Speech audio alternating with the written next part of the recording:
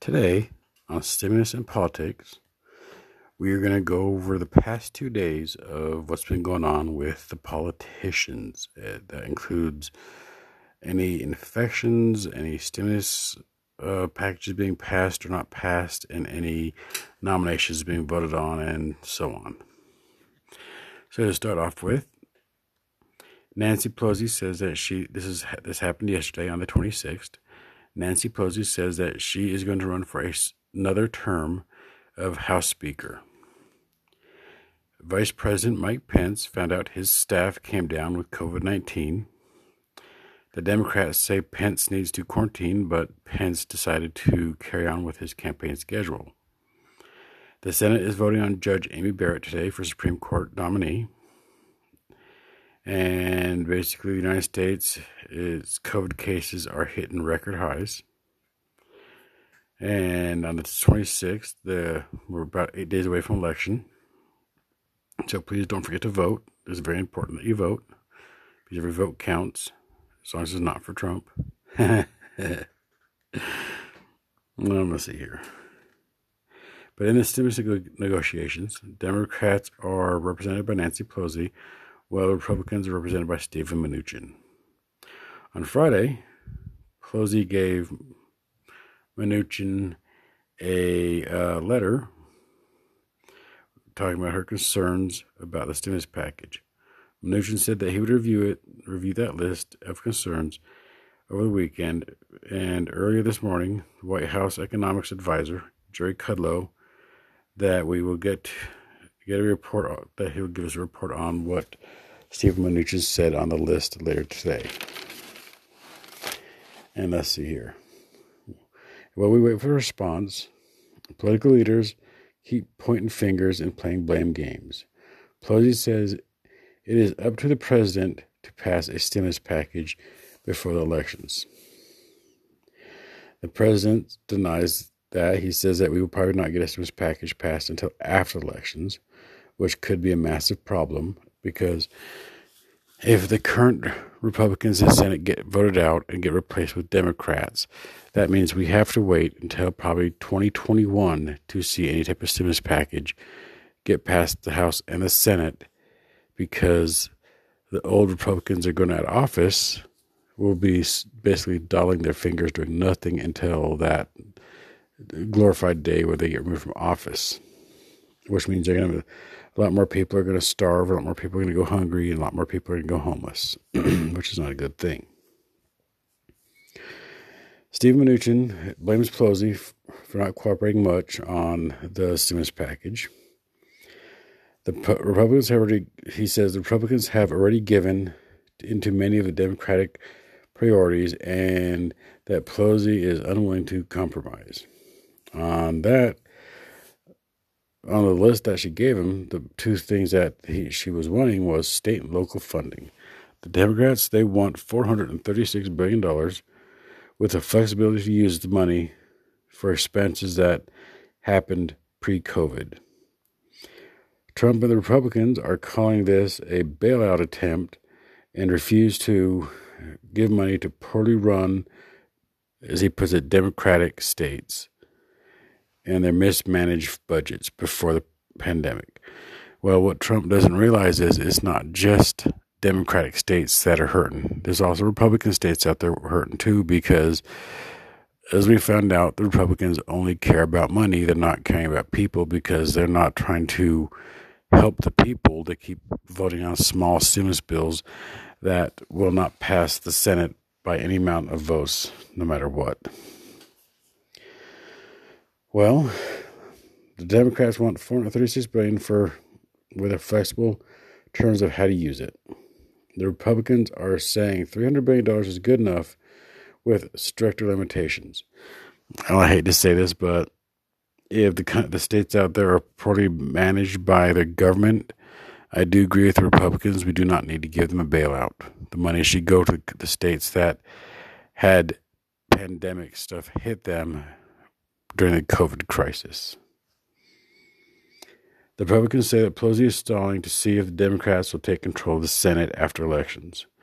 Pelosi says that she is not waiting to see who wins the elections, And in fact, she says if she wants to pass a stimulus package as soon as possible. She says she's very optimistic. Optimistic happens to be Nancy Pelosi's favorite word. Pelosi says the bill could be passed as soon as this week in the House of Representatives, but then it moves up to the Republicans.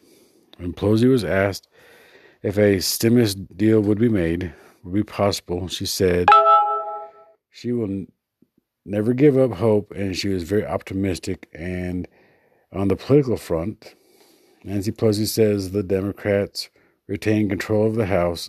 If the Democrats retain control of the House, and she will run for another term of Speaker of the House. She is not doing a too good of a job being a Speaker of the House as is. And let's see here. On that day, on the 26th, the United States was hitting record levels of COVID cases because they're getting worse. There are 35 states reporting higher than usual cases over a week-by-week basis. Now we're on the 27th. Regarding the stimulus package and the second stimulus check, negotiations basically aren't going out that well. The prospect of a stimulus package agreement before the elections is not looking too promising at all, because the disagreements between both Democrats and Republicans are never ending. The Senate has voted on Amy Barrett and have confirmed her as a Supreme Court judge on a vote of 52 to 48. Directly after the vote, the Senate decided to go on their vacation schedule, but they are on standby. COVID-19 cases are growing worse in the United States. Even with the evictions ban put in place by the CDC, there already have been 10,000 evictions in the past month. And a British study shows because they took 365,000 participants, and they show that the COVID-19 antibodies decline over a 3-month period. So if you are asymptomatic, you will lose your own antibodies faster than one with a person showing severe symptoms. And regarding the stimulus package, Mnuchin and Pelosi, if you remember, Pelosi gave Mnuchin a list of concerns on Friday. Mnuchin said that he would basically look over and provide feedback. Well, both Mnuchin and Pelosi spoke on the phone on Monday, and no advancements on stimulus was made.